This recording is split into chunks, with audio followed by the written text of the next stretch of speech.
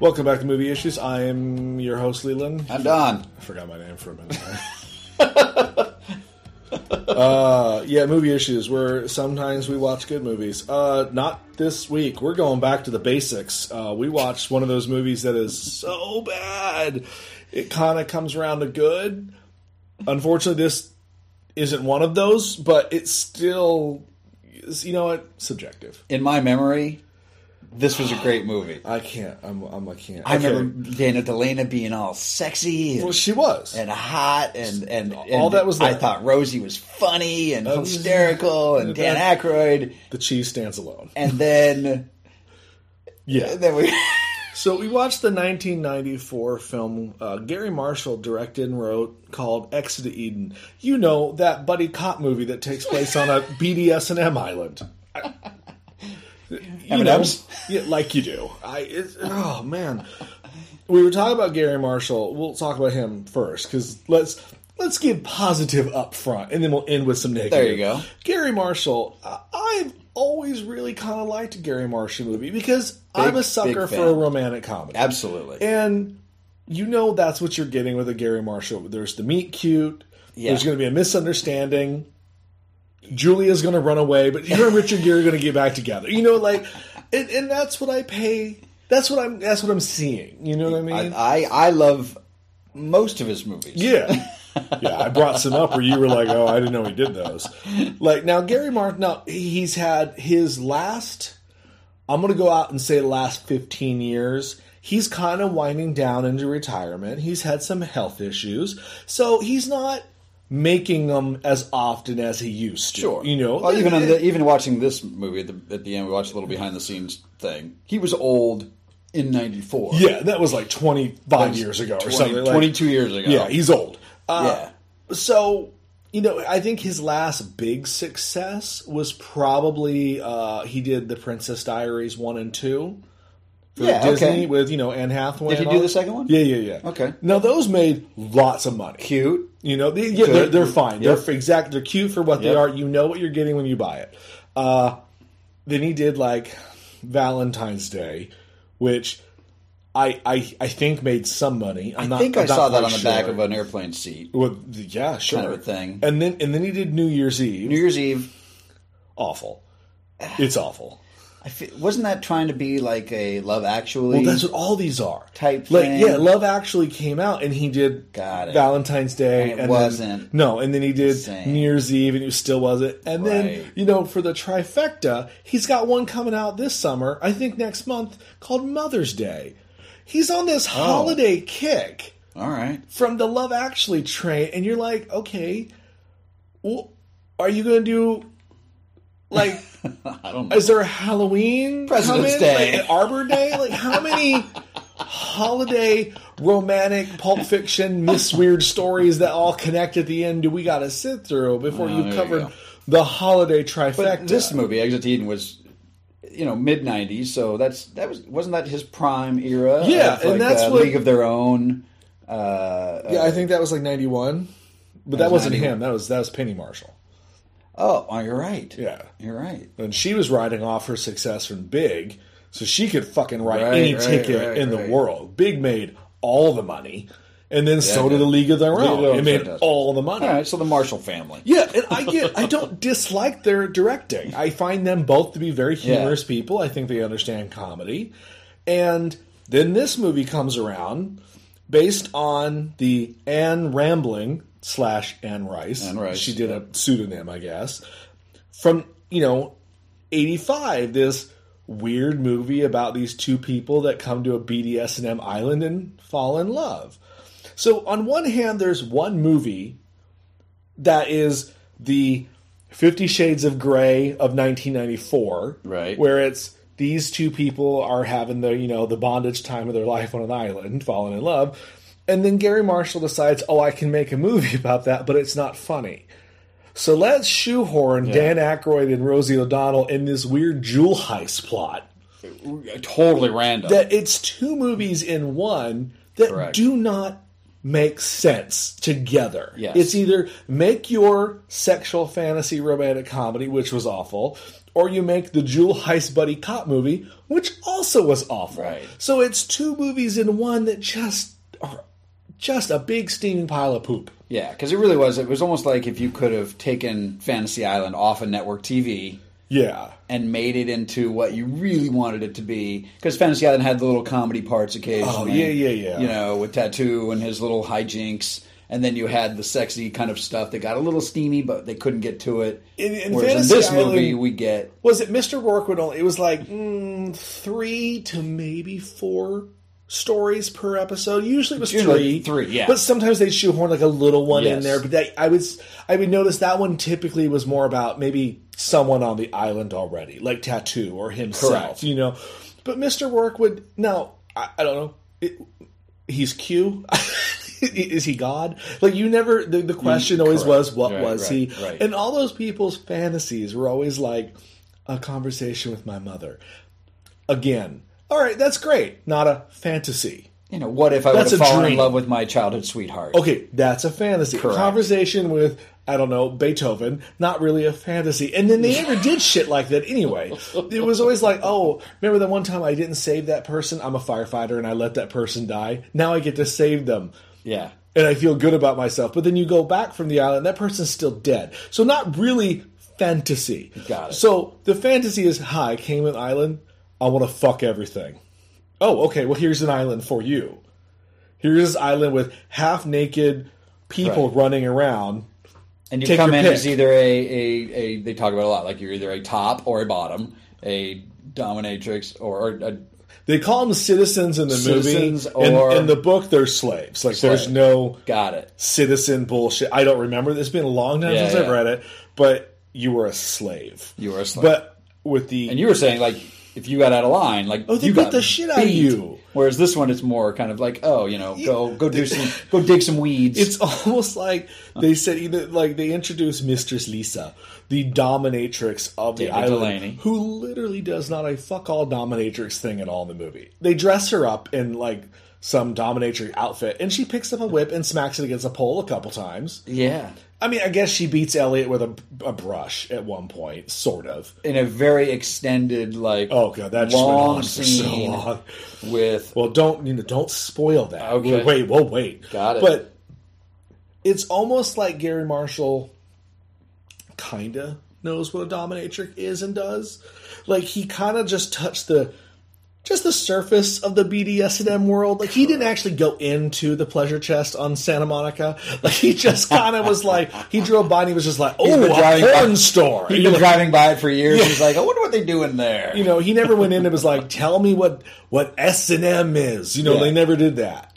So it's like this little scratch the surface of sex. Sure. And then he made a movie about it. You're like, so you clearly don't understand what it's about. Also, you didn't read the book. Right. So, hey, Rosie O'Donnell's in a leather bustier. Oh, good. The world takes a collective sigh of excitement. No. I mean, come on.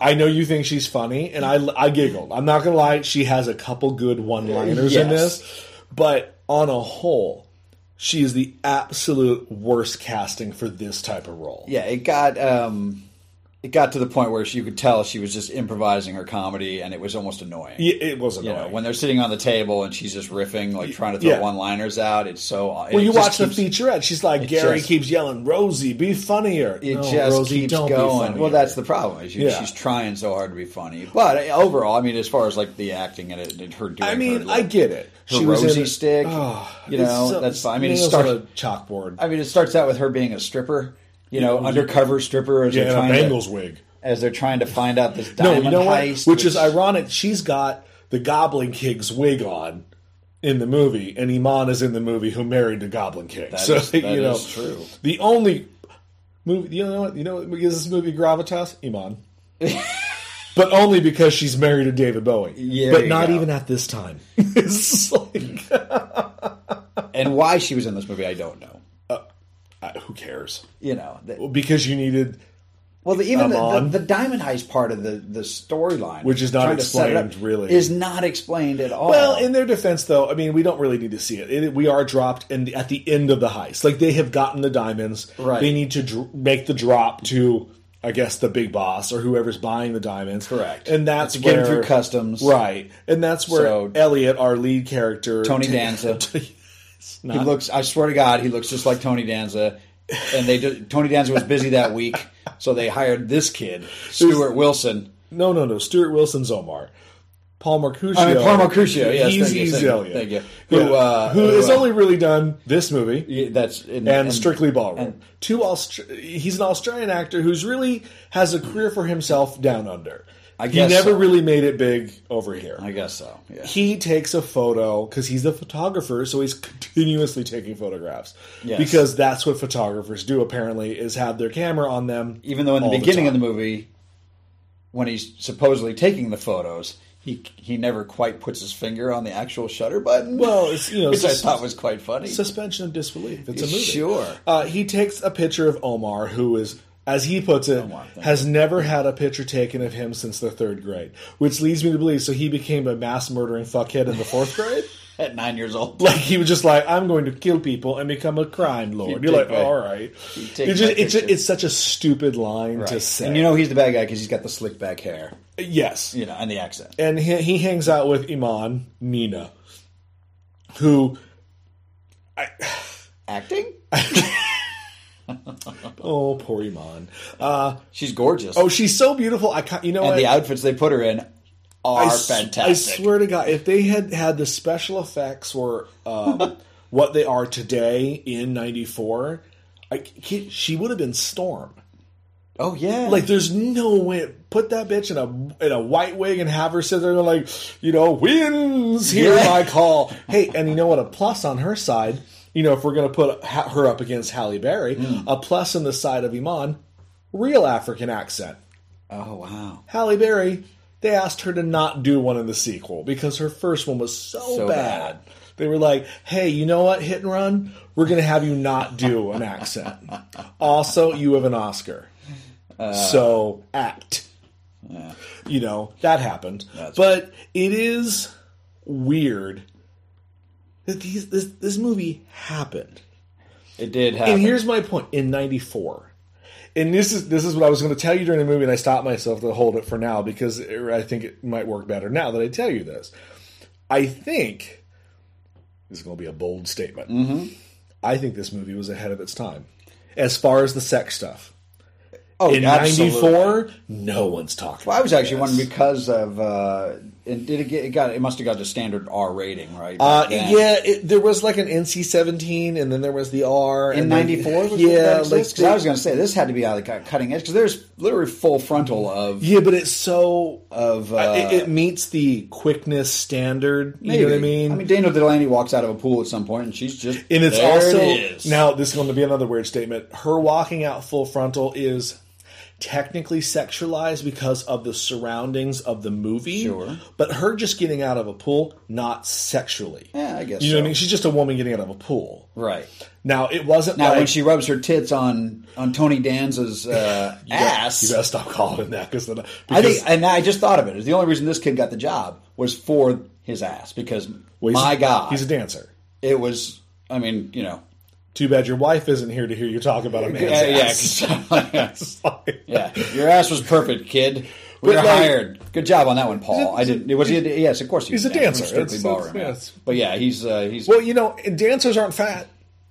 I mean, allegedly, what Dancing with the Stars will show you. Typically, dancers aren't fat. But it is. I think this movie is ahead of its time as far as the sexual stuff. Now, but I say absolutely. Yes, absolutely. There still is a movie. So, unless you go into hold on. Let me. I'm going to give it some. I'm giving it a sweet, but I'm going to rip it out with a sour here in a second. Yeah. Like it's all good on top. Like here we are. We're showing like, hey, there's these alternative lifestyles that people enjoy. The bondage role playing. They like to get down with the leather and the whips, chains, and we're not talking like, nipples, clamps on the nipples or candle wax. But they're doing their thing. They're rocking it out. Yeah. All straight white people. There was a couple black people. Yeah, but it was all straight people. And you're right, because then there was the scene where the black lady's up on the stage, that- and then they you cut know what? to the That- only other black person Dude, in the crowd. That was- black guilt slapped me on that one. Yeah, like that it was was just like, tough. ooh. That was Yeah, it was just like, here's the one African American beautiful Yeah. woman on stage. Oh, let's cut to the one African American gentleman watching Right, her. You're like, right. really? Come on, Gary. You're better than this. You did Pretty Woman. Even the even the opening scene, which is totally bizarre, but it's Oh, the basically- maid slapping It's basically him? Elliot as a little kid, and he comes in and he does a bad thing, in the kitchen, and they've got this. He clearly did it on purpose. Yeah, well, that's what I'm saying. He's in the kitchen, and the maid's in there baking something, and he like accidentally, quote unquote, knocks a bowl onto the ground, and she like punishes him, and by punishing him, bends him over the sink, pulls his pants down, and starts spanking him. Yeah. And is like, "You're a bad boy," and then you see like this little wry smile on this little 12-year-old kid's Yeah, face. I'm like, it's awkward. That's awkward. That's weird. It's a weird scene. So weird. Like, You know. I don't think you get away with that now. I don't think that's the thing. Is this movie like it pushes boundaries? It pushes boundaries, but then it also like it doesn't either go far enough or it goes far in the wrong direction. On both sides, because Yeah. it really tried to be a buddy cop it's you got to comedy. pick one. And then on the Yeah. other side of it, it really is like late night Skinamax. It's either Gary Marshall wants to make a funny buddy cop movie about. Now I'm thinking like, Yeah. and we kind of recast the movie in our minds during the movie. Like if you had just had a buddy cop movie Yeah. of two cops that have to go to a sex club, Right. And To- hijinks ensues. that might actually be kind of funny. That could Granted, be funny, right. Rosie O'Donnell and Dan Aykroyd are not the two people to do that. And not now. You said Will Ferrell. I will go against that 110%. But I will give you Kristen Wiig. yeah, But you know what they'll They do would work is they would together do well. Melissa McCarthy now because she's kind of There the you new go. Rosie. That makes as sense. far as Sure. the big girl does good things, and Absolutely. I don't mean big girl in a derogatory sense. Right. I don't know who the fuck it, Kristen Wiig and Melissa McCarthy. They both go to a BDSM. There you film. go. Directed by Paul Feig, comes out next year. Exit Eden 2. More Eden, less exiting. More eating. But then and then Gary Marshall could have done that movie, or he could have done his Last Tango in Paris, or his 7.5 Weeks.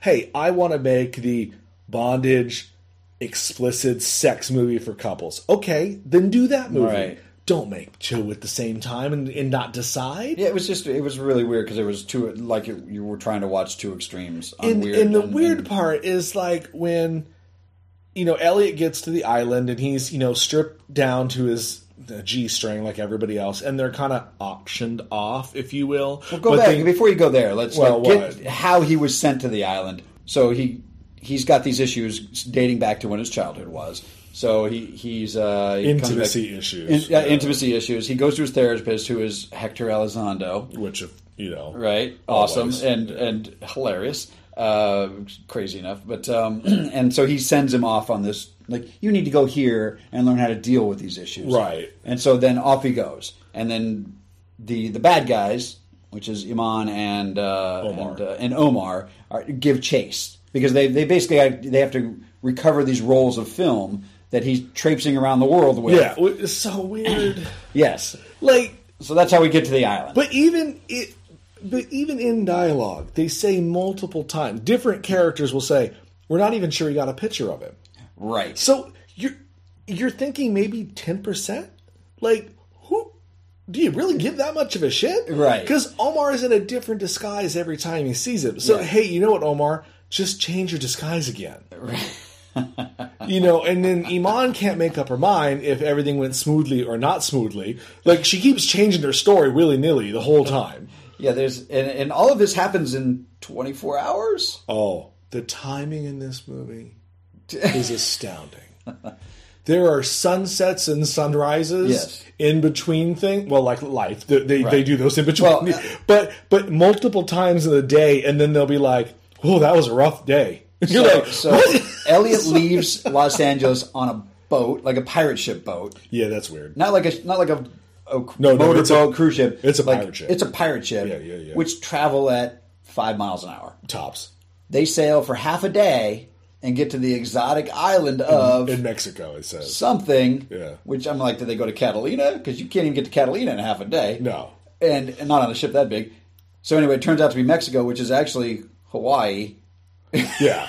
Shot in Hawaii. It doesn't But matter. anyway, so they land in Mexico, and then the bad guys come in by airplane, Private jet. Yeah. private jet, yes, and then they magically, he's a bad boy who doesn't really want to follow the rules, even though he's supposed to be submissive. Well, he's hired and, on. He's hired on as a slave, a citizen. Correct. It's a bondage experience. Yes. You're supposed to do what you're told. Yes. He never once does Never a goddamn once. thing he's told. And magically, Dana Delaney falls in love with him.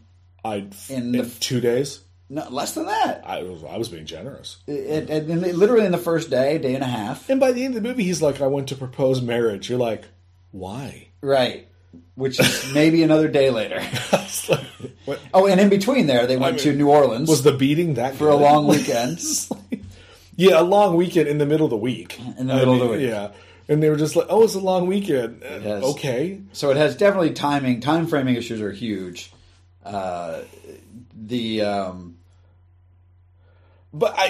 whole core of his character is to go there to get, beaten into, correctness. To figure to out accept who he is and to Right. allow his inhibitions to be set free. And then we get some weird bullshit, dramatic backstory on Mistress Lisa. Yes. About how John Schneider told her to take off her underwear and stuff in class. Correct. That was because her mom died and her dad has no emotions. You're just like, okay, intimacy issues again. None of this is going anywhere. And then and she's like, and I chose then to never not be in control. And then the whole movie, you're like, all right, well, do we get to see you be in control? Because you are a damsel in distress from the moment you walk on screen. Even in her full-on dominatrix gear.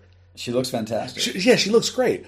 But that's not the character. Magically is always standing in a beautifully backlit scene. Oh, man. The backlighting on her the big is 90s hair. Oh, man. It's gorgeous. It is. Dude, that's Oscar-winning lighting. No matter where she's standing, there's always a backlight. She's even in a police station at one point. There's a backlight that's giving her a halo. You're like, man, I guess New Orleans is like that for everybody. Amazing. But it's just, you're a dominatrix. You are a dominatrix. You are Mistress fucking Lisa.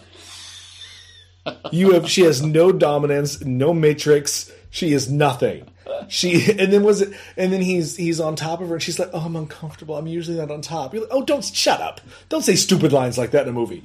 But that's that weird scene where they're talking in bed and then their voices go out and the music comes up because you're like, oh, okay, either everything they're saying was stupid or they didn't get coverage on the dialogue. Right. And they just played the music.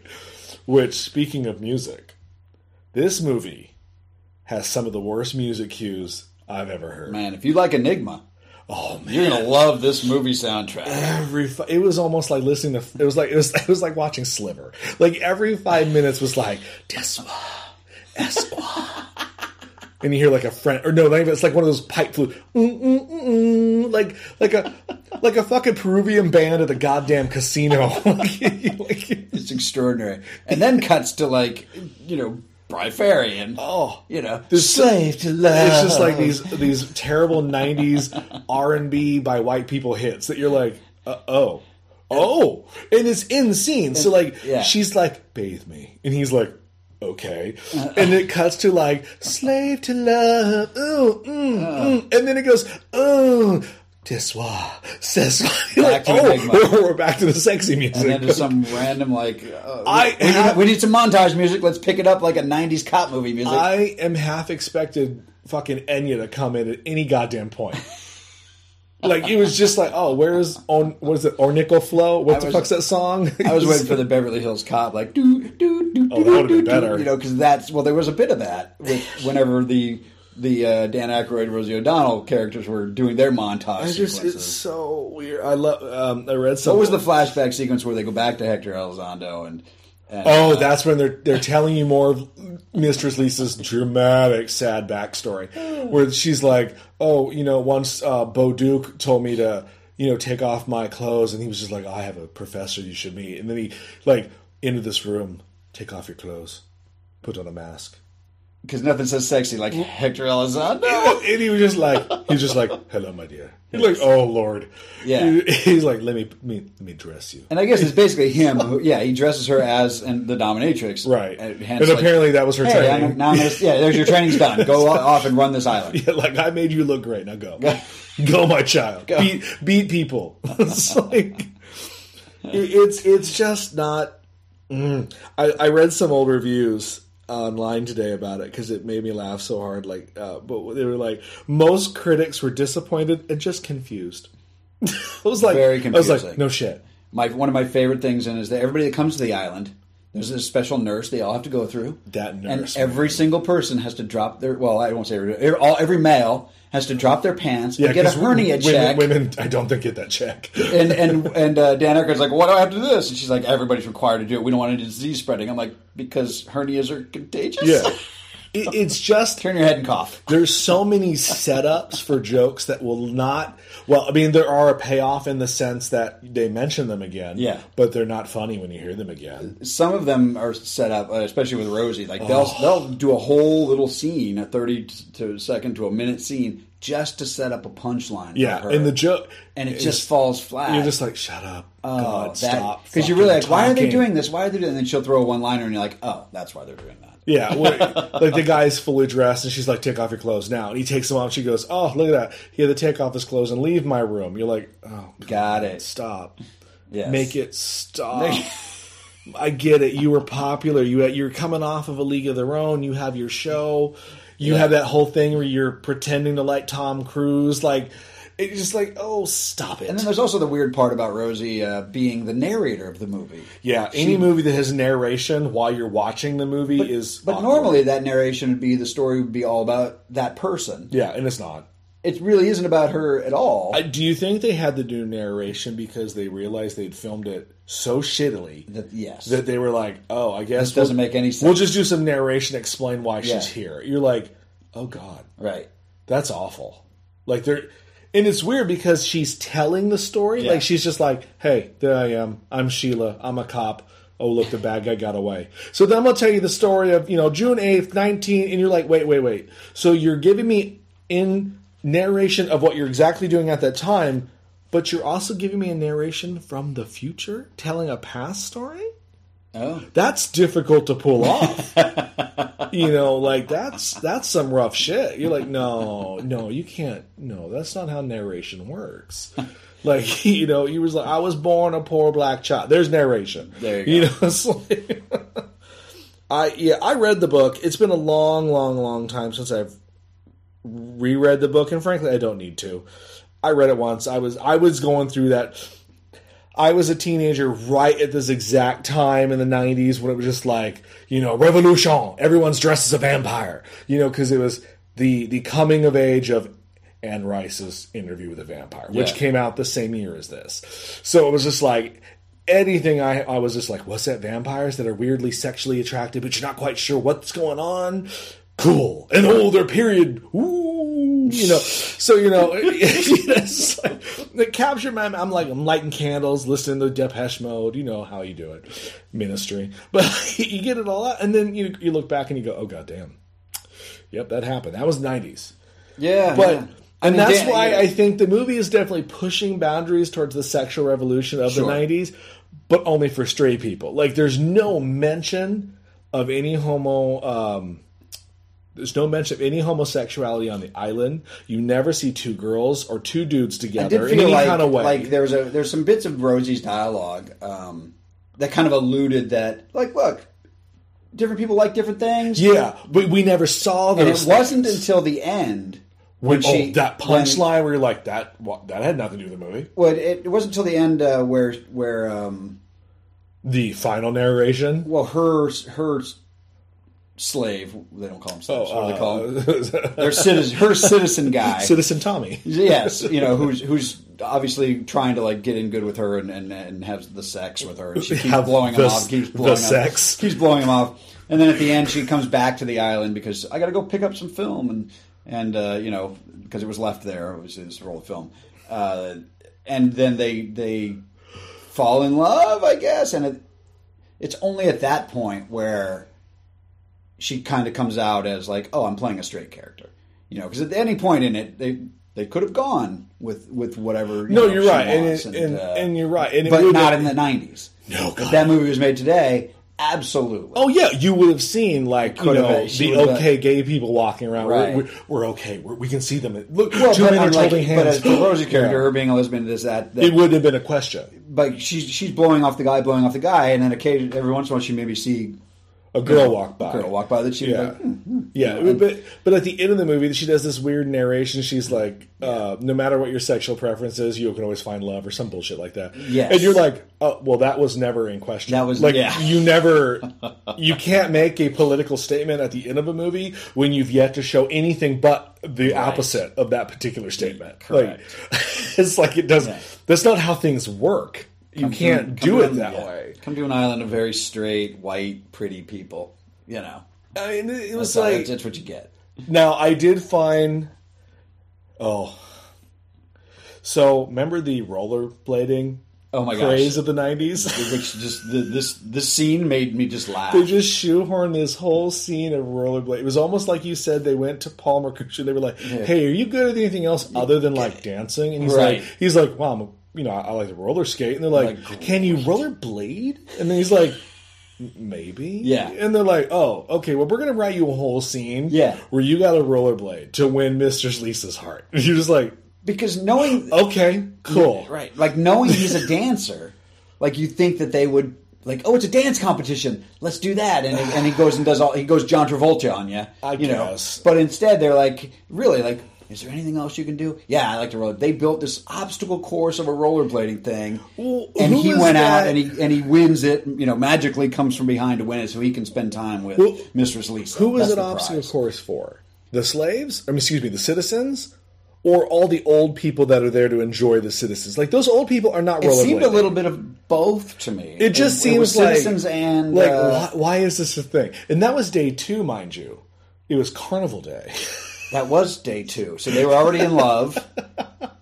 They'd already changed outfits 15 times. Because he had bathed her the night before. Like you said, there's a montage sequence that goes along just after Rosie says, "Hey, I got to fly to Mexico tomorrow to pick up the film. You want to come with me?" And they're like, "No." I'm good. There's so many montage sequences. And during that, seconds after that, they're showing like this montage of Daniel Delaney, Mr. Lisa, going through the agony of like the lost love. Like, oh, I should have just accepted him in my heart. It's almost like watching Bella Swan watch the seasons change out a goddamn window. They show her in 3 to 4 completely different outfits at different times of the day. And this is the same day. Because Rosie shows up. Rosie's just like, "Oh, I just got in for my flight," and you're like, oh, "Wait, so you changed multiple times in the day with different lighting schemes?" Like, because I'm pretty sure when you were sitting outside the beach reading, that was sunset. I mean, granted, I don't know how it was on the island that day. That looked like sunset, and here you are in the midday now, basking in the sun, collecting film. Yeah, I really did remember this movie as being. Let's talk about that. What did you just remember how much you thought Dana Delaney was attractive, and that's what you were going off of? I think I went with in my mind there was from having not seen this movie in probably 20 years or more since 1994. Well, randomly, you said that the DVD is no longer in print. Yeah, the DVD is out of print. It's going for $100 on Amazon. $100, but you can get the soundtrack at the low price of a penny. What? But you have to pay shipping and handling, which is $3.99. So at the end of the day, $4 and a penny is what you're paying. $4 for the movie and 1 cent. I almost bought that soundtrack during the car. I was just like, you know what? It's a penny. Oh, $4.99. Ouch.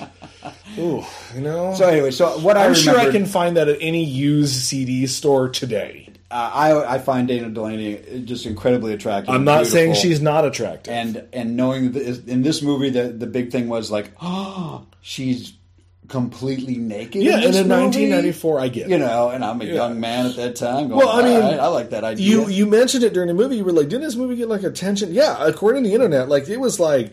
This movie had all the buzz about it. Yeah. It was like full frontal. Yeah. It's going to have a sex club. And it's going to have all sorts of, because you got a high profile director and writer and actors. And then you see it and you're like,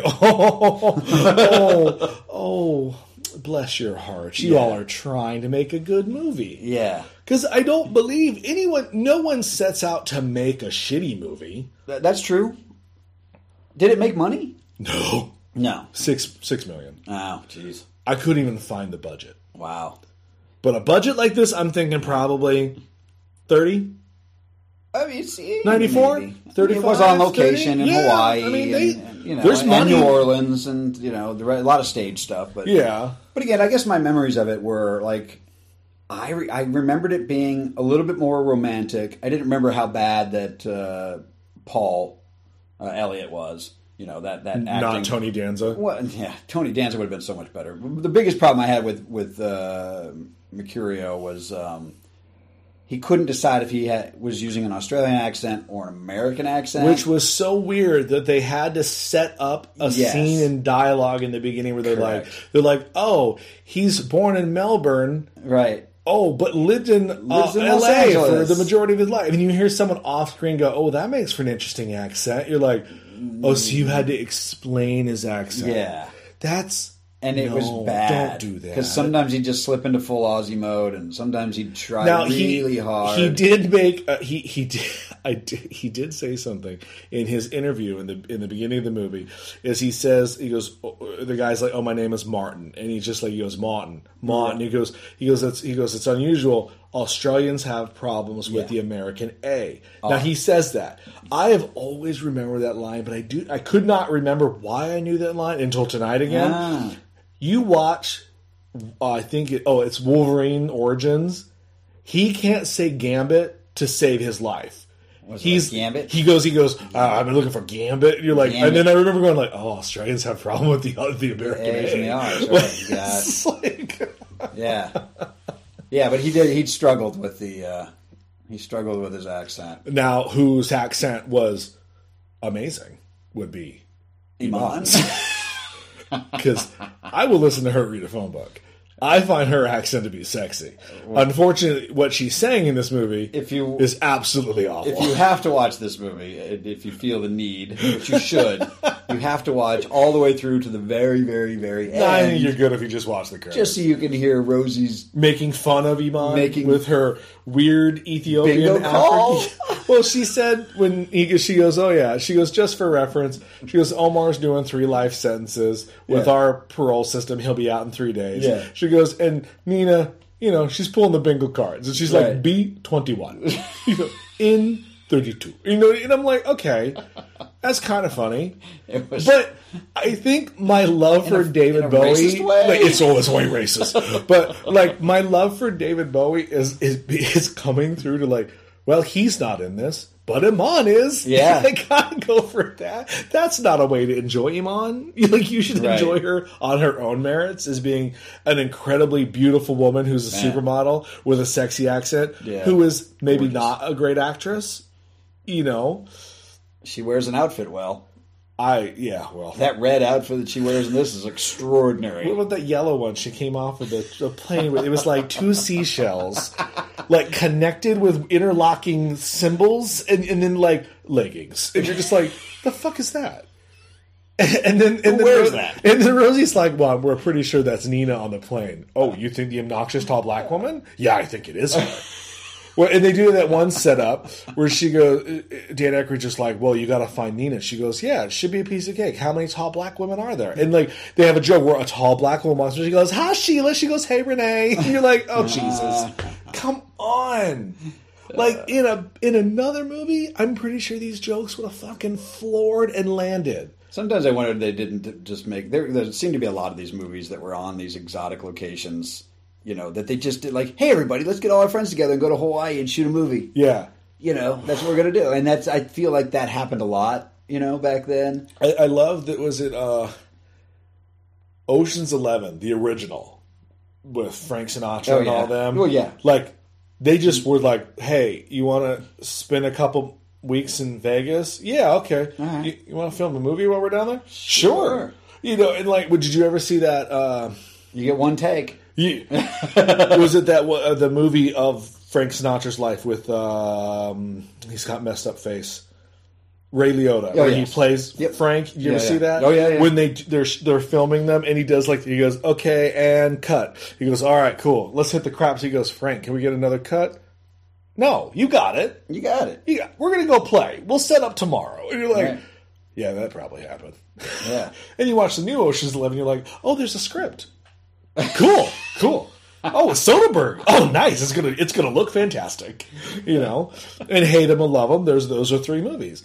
I love them all. I have degrees of love and hate, but I do enjoy them all. I enjoy them. Yes, I thought when the first one was very clever. I thought I've seen them all, and I love how Al Pacino turned into Ellen DeGeneres in Part 3. Oh wow! Oh, he looks awful. He did get old. He is sunburnt, tan, blonde. Like there's a scene he turns around and is like, oh, he looks like Ellen. I don't know who that's more insulting to, her or him. Oh, I love you, Ellen. I don't. What? I like Ellen. I don't think she's funny. Well, you're fucking crazy. I don't need her coming at my screen, my TV, you. 3 o'clock every day, dancing and shit. Sit down, interview people. She's the new Rosie. Oh, I didn't like her show either. Oh, I loved Rosie's talk show. Come on. She bit the head off of Magnum that one time. That kind of rubbed me the wrong way. I don't remember that. You remember he came on to promote? Yes, now I remember. I forgot the name of the movie, but anyway, he came on to promote it. And like she was just like, tell me about the NRA. Why are you an asshole? And he was just like, I'm here to promote a movie. She's like, yeah. See his movie. Why are you an asshole? You're just like, hey, I'm not a big fan of guns, but I am a big fan of Magnum. Fair enough. You leave the stash alone. Oh wow. That man deserves all your respect for that glorious mustache. Same way, Burt Reynolds, batshit crazy, but I respect that man because he's the bandit. And the bandit gets a lot of love in my house. There you go. You can take the hick out of all sorts of stuff, but at the root, still hick. Because I come from hick people. Not white trash, not hillbilly, hick. Oh, my gosh. Anyway, overall, I don't know what else to say about this, but I really had in my memory that it was a better movie, a much more romantic, kind of sexier movie with a little bit of kind of hijinks comedy.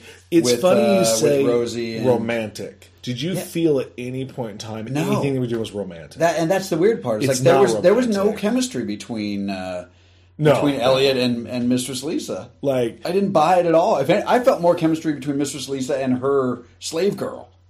Because they were riding around on the horse together. Yeah, her friend. And they were in the swimming pool, swimming naked together. And that's the only kind of implication that there could be some sort of other sexuality going on, is that she hangs out with her friend. And I don't remember her name. But like she'd peek through the blinds, and I was like, maybe she's secretly in love with Mistress Lisa. And I was like, maybe that's the romance that I was seeing. There's nothing romantic about this movie. And it's Nothing. So to call it a romantic comedy is insulting to romantic comedy. Like I think, but to also call it a comedy is also insulting to comedy. Me, the most romantic point in the movie was at the end where Rosie and her slave boy, who's now in his business suit, because they had a moment that was cute, and they had a little moment, and she's like, "Oh, you actually like me because of who I am, just for me," and that's nice, and that was nice, and they had a little kiss, but then I was like, they had a callback to a terrible joke earlier in the movie, which I didn't even catch on to until you mentioned it. Right. Like he says, Elliot's talking to her about it's true love when you hear the music, and he goes, what she say? Skinny girls hear violins. Yes. She goes, big girls like me, we hear French horns. Right. And then they kiss, and you hear like a French horn noise, and I was just like, oh Christ, come on, Gary, you're like punching it in the nose, man. Like Jesus Christ, try to do your job.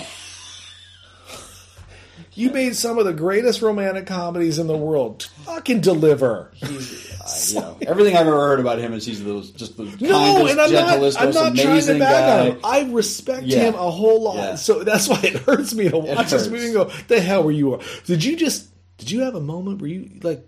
So what are our favorite movies of his then? I like Runaway Bride personally. Julia Roberts. I'm more of a Runaway Bride guy versus. Well, that was the reuniting of Julia Roberts. I don't actually like Pretty Woman. I have a lot of issues with it because at the end of the day, she's a whore. Think about it. That's true. Still a hooker. Hooker with a heart of gold, though. Heart of gold. Who had to completely change her life for a man. That's good. Wow. And you put it that way, man. Now I'm all depressed. Granted, her life wasn't that great. Yeah, but then in Runaway Bride, she's a horrible human as well. Exactly, but I like that one better because she wasn't a hooker. She was upfront about how bad she was in that one. And Julia Roberts, she's actually really nice. I worked with her. I'm sure she's fantastic, and that's not our issue. That's true. I do not like My Best Friend's Wedding. I don't think that was Gary Marshall, but I don't like that one. Best Friend's Wedding. Oh, I remember that. Where she tried to steal. Yes. Like, again, so what we're saying is Julia Roberts in all three of these romantic comedies is a terrible person. Yeah. Wow. That's weird. I worked with her randomly on one of the worst movies that she's probably ever been in. Missing Pizza? No, it was Larry Crown, that one with Tom Hanks. Oh, yeah. You told me about and he that, directed. Yeah, he directed it, yeah. And was also starring with a really bad wig that he was wearing. And it's not as bad as the critics made it out to be, it but was it's his not directorial good. debut. No, it was his second movie because he did that Thing You Do. Yes, which I've never seen and I hear is actually quite good. That's very, very good. The song drove me nuts that summer, so I was like, I ain't seen your fucking movie on principle now. No, that was a good movie. But yeah, Larry Crown was, but working with Julie was just on. Man, no, I'm sure. I actually enjoy her as an actress and stuff. Like I like some of her crappier flicks that no one really talks about. Like I love Mary Riley. That her and John Malkovich doing the Dr. Jekyll and Mr. Hyde story. John Malkovich. Got Glenn Read Close. A phone book, as you always say. Yeah, anything he does. He's got Glenn Close with a gold tooth, and she's a whore. Like that's great. Yeah. You know, Glenn Close with a gold tooth. That's always fun. She's a Bond villain or something. Oh, that'd be amazing. I want her to be the next Bond villain. You know what? Get rid of Christoph Waltz. Just recast, what was the last one? Say that. Not Skyfall. Spectre. Skeptic. Just recast Spectre with Glenn Close in the Christoph Waltz role. That's money at the screen. Just give me more of that. Christoph Waltz, man. He's been pigeonholed into like the same... It's a shame because he's a good actor. I know. 2 Oscars. But he's just been like he's okay. The villain. Look, we have the villain. Yeah. Oh, let's call Christoph because he's amazing. You're like, oh, we need a German villain. Oh, is Christoph working this week? You're like, I bet he's just like, I can do other things. They're like, can you? I get it. You know what? Prove it. Maybe you'll get a shot. I did think it was funny they had that because Interview the Vampire came out the same year as this. So that was getting a lot of buzz as well. That was also the Anne Rice. The Anne Rice. Was that the beginning of that series of books at that point? Yeah. So then you get that movie. It has, Brad Pitt and Tom Cruise. So then there's an whole fucking scene in the middle of the movie. Yes. Where that guy's just like, that guy looks like Tom Cruise. No, that looked like Brad Pitt. You're like, why is this? And it was a weird scene that was popped when they go to New Orleans. Yeah. That's where Interview the Vampire took place. Was in New Orleans. Yeah, so there's some people on the street standing around. Doing nothing. Has nothing to do with the movie. To do with the movie. And they just have this back and forth like, that kid looks like, we're going to make some money. This kid looks like Tom Cruise. And then they have Dana Delaney and Paul later go, hey, that looks like Tom Cruise. No, that's Brad Pitt. And you're just like, shut up. I get it. Yeah, I know. I get we it. could see that in the theater over, but we chose this one. Yeah, there's some weird little things. Like Gary Marshall's his little cameo. He always cameos, but he did a voiceover cameo. And it's what is the line? He's just like, I'm ready to be punished. And you're like, oh Jesus! It literally sounds like creepy Uncle Gary in the back going, all right, Martha, I'm ready to be punished. Like, oh, that's weird. Did you get the peg? We're ready. And the other quick little cameo was Dan Aykroyd's wife, Donna Dixon, who I still can't tell you who to. I mean, I know her. I know that she's in 2 things. She's the foxy lady in Wayne's World, and she's the floating ghost that gives him the virtual blowjob in Ghostbusters. That's it. As far as I know, those are her 2 claims to fame, as far as I'm aware. Wow. So in this, she plays the ex-wife, who again, shows up at the police station, is like, oh, he's not here, whatever, and then she leaves, and then he comes out and like, hey, your ex-wife is here, and he's like, oh, we're trying to get back together. And Rosie's like, why is your bag vibrating?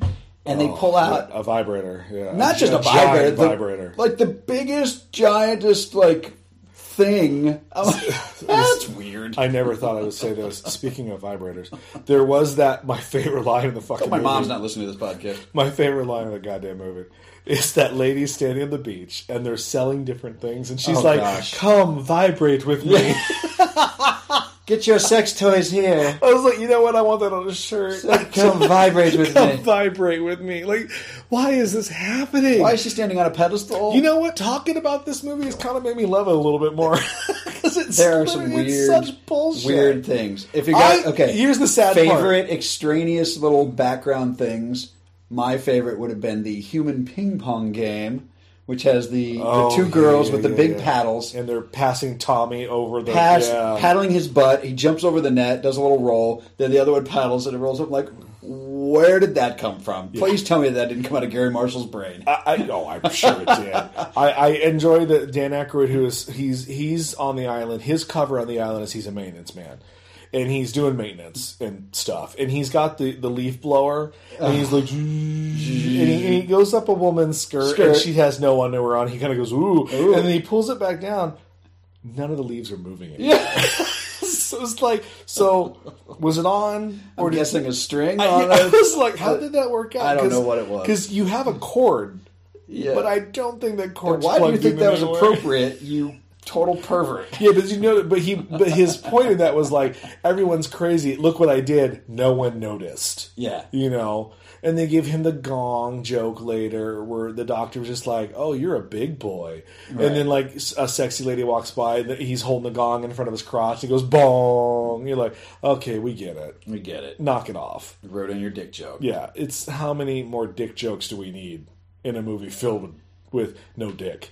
That's right. There is no full frontal on the vagina. A lot of titties on this movie. Not 94. But no penis. You ain't going to get full frontal man in 1994. No. You barely got full woman in 1994. I couldn't believe it. You got a lot of breasts, though, but breasts have been around on movies forever, though. Like people are pretty much comfortable, I think, with the women's breast. I don't think it's always needed as far as, like, plot. Yeah. Because that's me being supportive of women's rights, going like, does she need to be naked for this? No. Right. So knock it off. So if you need mildly entertaining, get another movie. If you need full frontal Dana Delaney, lots of breasts, some very nice round rumps. Sure, there was from some both male, sides. There was some male butt. Yeah. If you enjoy '90s high-waisted bikinis, oh man, yeah. Everyone had a vest. Banana hammocks. Like, I mean, even Rosie had a vest on at one point. You're like, oh, yeah, the vest was a thing. Yeah. I remember all my vests. Gosh. I was impressed that Paul Marcuscia has my haircut from the 90s. Like, I was like, oh, wow. I had that haircut. It's the Tony Danza haircut. From Taxi. Tony Danza. Ouch. I'm telling you that Tony Danza could have played that role. He was in that fine shape. Nobody wants to see Tony Danza. I don't know if Tony Danza had that ass, though. Nobody wants to see Tony Danza get beaten by Dana Delaney. You don't think so? That he was wasn't he heartthrob back in the day? Yeah, not 94, maybe 84. In Taxi, Who's the Boss was on. In Taxi was way back, right? Taxi was 80s? That was the 70s, man, like late 70s, early 80s, and Who's the Boss was late 80s. That's what I was thinking. Yeah, he probably still has the haircut. Is he still alive? Yeah, he's still alive. Sorry, Tony. He's listening. He's got better shit to do. Dana, if you're listening. She also has better things to do. Nobody has anything better to do than listen to us. You're right. This, if you love terrible, terrible movies, yes, then definitely try to find this because it's not available. I'll be honest. It is available. Yeah, if you want to pay $100, $100. That's right. I kind of was shocked that I still owned it. I think you should put it on eBay for $75. No, I'll keep my movies. I guess it was just one of those movies that like I acquired, and it just made it through all the moves. Did you went to the store and bought this? I have to assume. How else would I have gotten it? Like that was a movie release weekend. You're like, oh my gosh! I guess. I mean, I know I didn't see it in the theaters. I think I did. Because I would have been too young to get into the theater. Oh, yeah, I guess you would have. By a year. Like, it would have been like, they would have been like, oh, I'm sorry. Was this 94? Yeah, it was 94. Yeah, so I was well into the 20s. Yeah, they probably would have been like, oh, I'm sorry, sir. Like, to get into Interview the Vampire, we had to have someone else buy our tickets. You snuck into that? Well, snuck in subjective. We had an adult go buy our tickets and then hand them to us. Does that movie hold up? It does if you're into the genre of homoerotic vampires. Oh. It is a specific genre. Was that like the start of that kind of vampire movement, which then led to all the TV series and no. There was the movement in the 90s. Yeah, and it died. And then, like, True Blood and Twilight brought it back with a vengeance. Right. If you ask some people, it never really went away. It was like Dracula.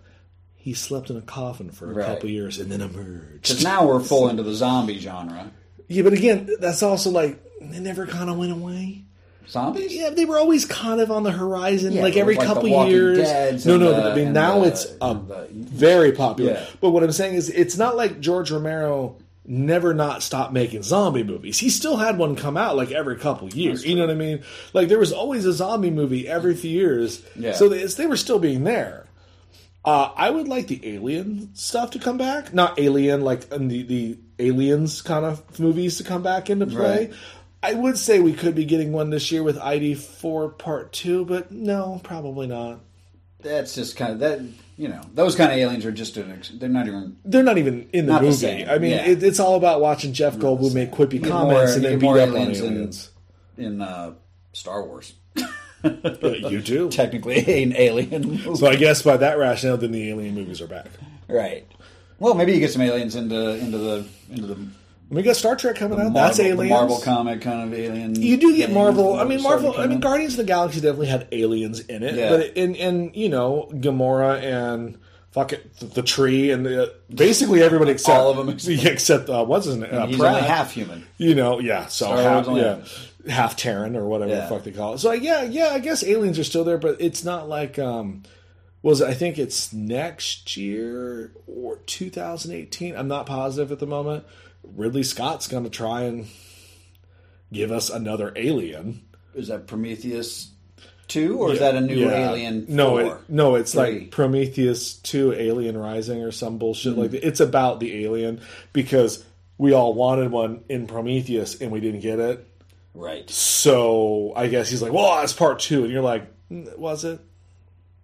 Yeah, fair enough. All right. But so that's this week. X to Eden.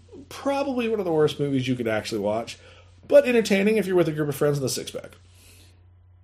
Because the 6-pack will help everything. 6-pack. Right. And you need all 6 per person. Maybe a shot. I will say it is one of those movies that you can sit down and watch with friends and just riff on it. Yeah, because there's no way you're watching this by yourself. You have to, yeah. And it's not a feel-good movie. No. It's not a romantic movie. It's not quite a good movie. But the ending tagline. Oh, go ahead. Come on, you want it. Ready? Sure. Because this is what it's all about. Mm-hmm. Quote. Yeah, this is the last words uttered in the movie. True love is the ultimate fantasy. Sure. You're welcome.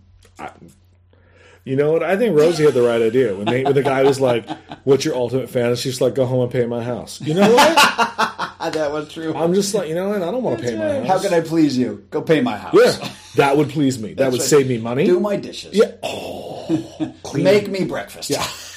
Every day. I want a slice of orange. It's like, I guess as you get older, the fantasies get a little more easier. My fantasy is a live-in housekeeper. Yeah, so it's like live-in. When you're young and in your 20s and you're stupid, you're like, oh, fantasy, oh, foursomes all the time, and then you get in your 30s, you're like, oh man. Do you think an island like this could actually exist? Oh, if it is, I'm buying a ticket. I mean, I know that there's fuck it. The Sandals and there's this Club Med, right? And I know that there's clothing optional versions of those, but I don't think they're in this kind of vein of. I think if there is an island full of BDSM people, it's not publicly known. Like you have to be in the world to know of said. Somebody Google that and put it in the comments section. I'm asking for a friend. No, I know that there are you can join up on BDSM websites and they have like weekends, certain clubs. Why do you know this? I listen to a lot of podcasts. You can weekend getaways where it's like knock yourself out. Really? Do whatever you want. Sure, hotels and nudist colonies have weird sex weekends and stuff. And it's. Do you have to get a hemorrhoid check before you go I'm into pretty that? sure you should. I mean, if you're going to be out in the And you wilderness, turn your head and cough. A hernia check, not a hemorrhoid check. hemorrhoid. Well, you know what? Both are good to have checked. I mean, I'm just saying. You know, if you're going to go out and have anonymous sex in the forest, you better have all your shit In the checked. 90s especially. Oh, yeah. Nowadays, too, but in the 90s especially. Salt and pepper. They told us it's all about sex. We need to, talk about it. Yeah. Anyway. Listen to some Enigma and you're on your own, man. Enigma, man. Slave to love. All right, that is us for this week. You can find all of our terrible movie choices on Pixelated Geek, movieissues.com. Write in, let us know. Do you like this movie? Is it terrible? It's fantastic. Do you know where the island is? And how much? All right, we will see you next week. Bye, everybody.